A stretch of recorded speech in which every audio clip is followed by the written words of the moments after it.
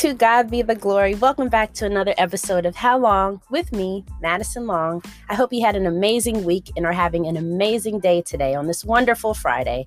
I don't know about y'all, but I love Fridays. It's the end of the week and it's basically the prelude to the weekend. So with that said, have fun today and this weekend and be sure to take the time to be with people who love and care about you. You owe it to yourself to be around the people that you love and who care about you. Take that time. You owe it to yourself to be around people who genuinely care about you and check up on you often. Have fun with these people. Enjoy that time, especially given the whole quarantine fiasco. Take the time to be grateful for the little things, whether it's good friends, good health, or even the fact that you woke up this morning. Just take the time to do that. I promise you, it makes you feel 10 times better and it will allow you to have a much better outlook on life. So just give it a try and see how it goes. But anyways, I have a good one for y'all today. As you can see, the title of this episode is long enough. So if you notice that I did not post an episode last week, you know it's time to get into it, like for real. And let me tell you, what I'm about to speak on is so long overdue. I cannot stress that enough, but y'all have waited long enough. So with that said, let's get into it.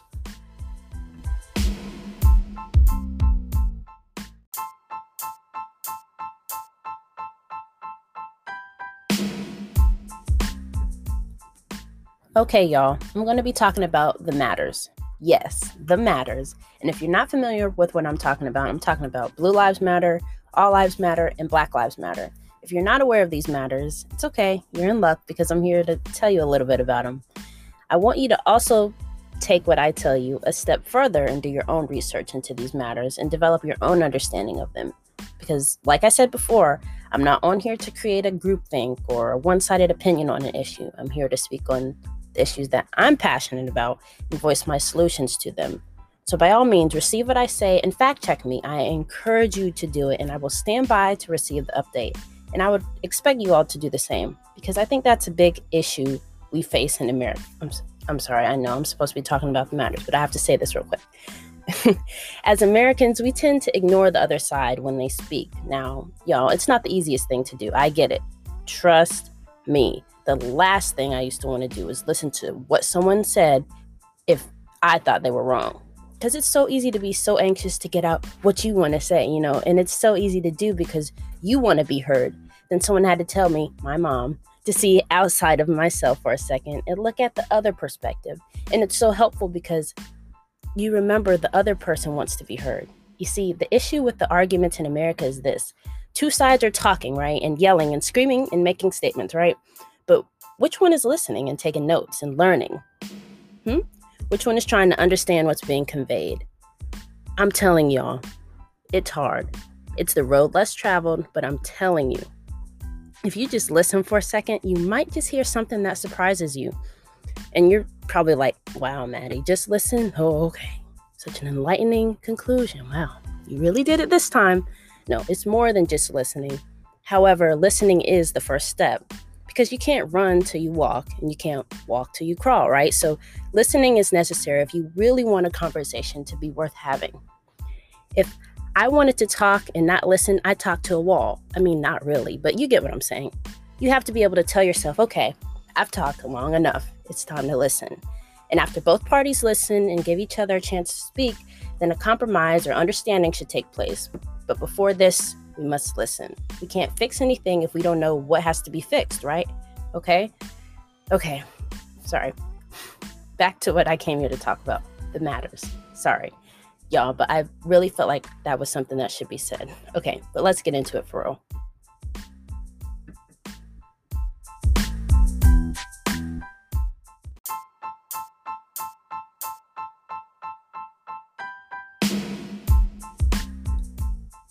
So let's start with the first matter.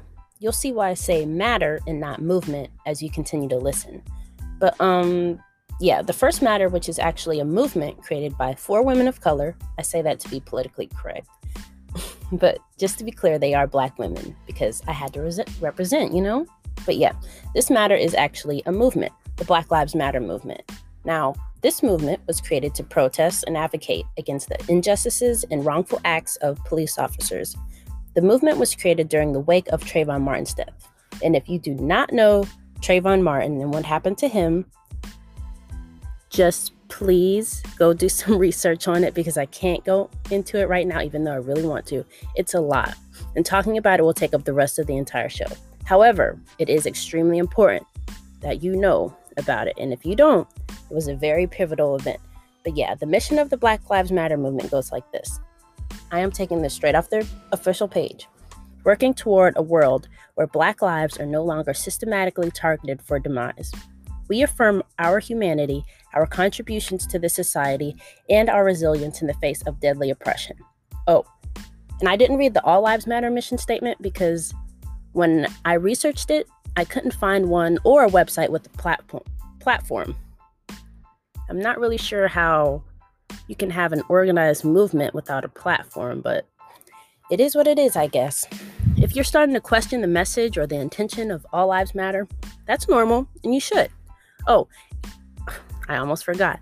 In the wake of final attention on the 400 plus years of oppression of people of color, Blue Lives Matter came to be. I finally found their page at the bottom of the results as a New York chapter. They were founded in 2014 by 3 men who have served in the field. You can research them at bluelivesmatternyc.org. Their mission statement is to help law enforcement officers and their families during their time of need. They have gained popularity over the past couple years as Black Lives Matter gained momentum. Look, I don't have hostility towards protecting and serving. I don't see how anybody could, but to detract from a bigger issue, it just makes me question whether or not you are serving me or serving yourself. Yes, inherently, the lives of police officers matter, but blue lives? I can't really speak on that because blue isn't a race that someone can wear 24/7. But since the movement is mainly in New York, the advocacy and spread is hard to document, given that it is neither officially recognized in the US. However, people who tend to follow this movement also tend to follow closely with All Lives Matter.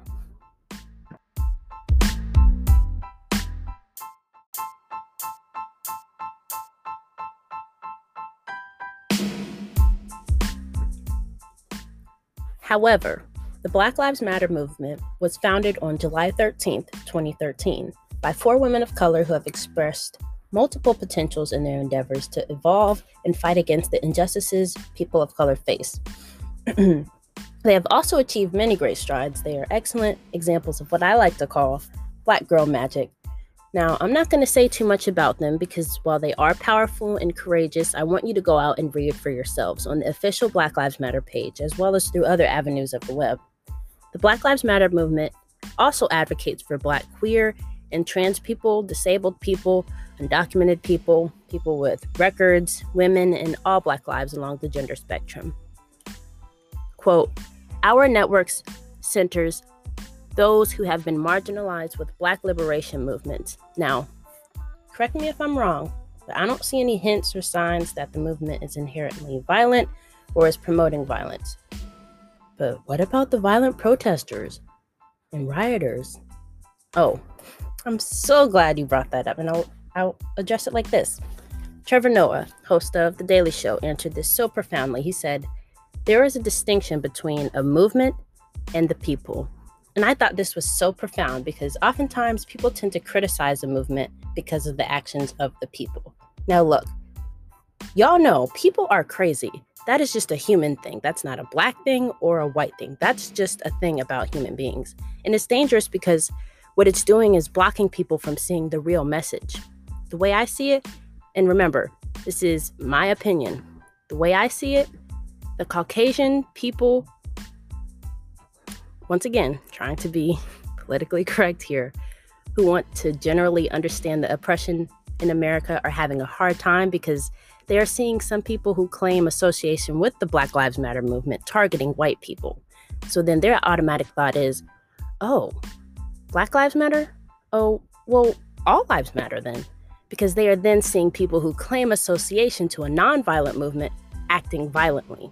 While this argument can be convenient when what you are seeing aligns with a conclusion you have already came to, it's not fair because once again, Black, white, Hispanic, Asian, There are some crazy people out there. So to pin the actions of a few to an entire movement is really just ignorant. And then to come up with a name similar to an actual movement, that's just ignorant. Because then I have to ask, are you trying to understand or cover your ears? Are you trying to help or hurt? Like I said before, there are Caucasian people who genuinely don't understand, but have the intention to, while there are those who understand, yet choose to be on the opposing side because they are aware of their privilege. Okay, remember that because that's important. So, to the first category of Caucasian people, yes, your life inherently matters. When we say Black Lives Matter, think of it as having an invisible T-O-O, attached to the end of it, because what has happened is that we have been silenced and taken advantage of in the streets, in our work areas, in our bodies, and most importantly, in our mind. So when you say all lives matter, we feel as though you are trying to yet again take away our voice. And I say this from a place of understanding because I want you to get it. Those of you who express genuine concern, as any human being should, I really appreciate your active will to listen. Now to my Caucasians that need extra love. Look, yes, we are upset about slavery, upset about Jim Crow, upset about institutionalized racism, and we are mainly upset that you won't acknowledge it. Look, I know I am your deepest fear. I know that if my people come to power, you think that what y'all did to us, we will do to you. Louis Farrakhan, look him up. And you have the right to think that way, but we just want to live. We want to be able to sleep in our own apartments, wear a hoodie, be a kid, drive comfortably down the road. We just want to be free, okay? I've always found it funny how freedom never followed after free labor. I don't have to remind you of history because you already know it. You wrote it, for crying out loud. And while you did not include everything, I know it pains you to know that even in the midst of our struggle, we still prevailed. We still kept pushing. I know it is something you have to understand and come to grips with, but through this struggle, our pain and our voices are the reason you have a country. The country you love so very much.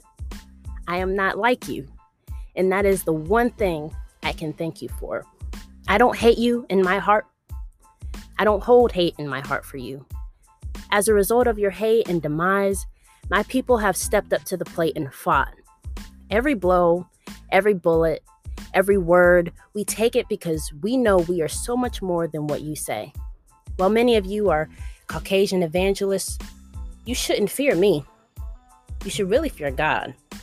Whenever you get a chance, flip back to Exodus and see what God provided for the midwives.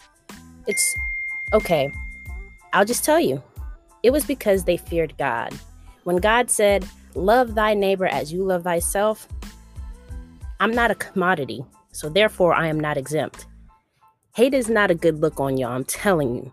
I'm nobody's judge, but God is watching me just like he's watching you. God hears our groan. He hears our prayers. I just need you to hear me, because it's been long enough.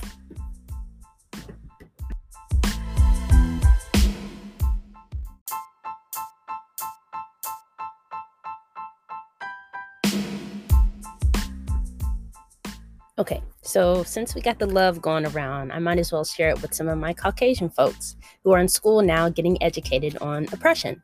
So the lesson today is on privilege, and you're in luck because your friend Webster helped us define it. He defines it as a right or immunity granted as a peculiar benefit, advantage, or favor. So since race relations have been at a boiling point, let's talk about race, or a race in this example. So let's say we have two people running, right? When the referee blows his whistle, boop, the first person starts running. Okay, got that? Okay. After he blew his whistle, he only allowed the first guy to go, while the second guy had to wait about 60 minutes. Yep, that's an hour. That's a long time, right? Yeah, I know. So once the second guy is starting to run, the first guy is on his way to the finish line. Now, do you think this was a fair race?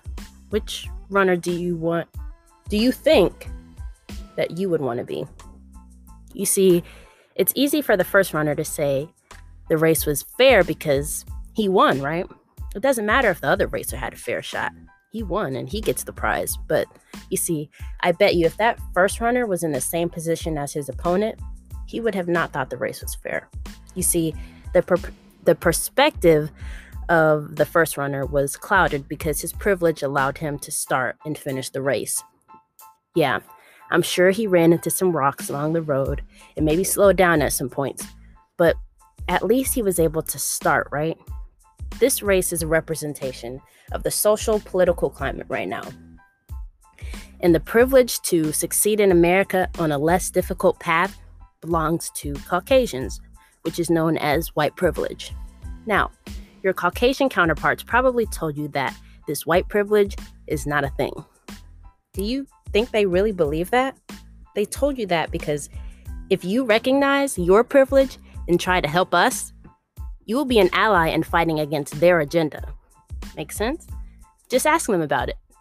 Just ask them how they feel about reparations and let me know what they say. They love that question. And if they say something about bootstraps, tell them I would love to own a pair because I've actually never owned any.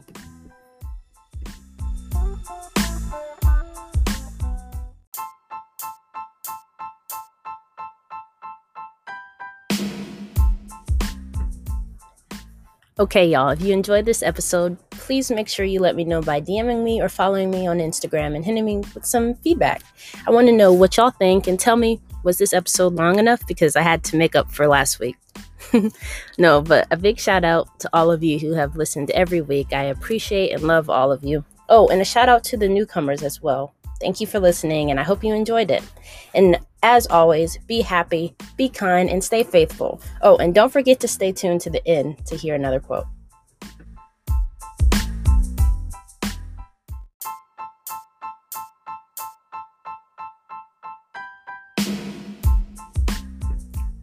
So today's quote is from one of my favorite authors, James Baldwin. He said, quote, "Please try to remember that what they believe, as well as what they do and cause you to endure, does not testify to your inferiority, but to their inhumanity." End quote. I love this quote so much, and I hope you do as well. Peace.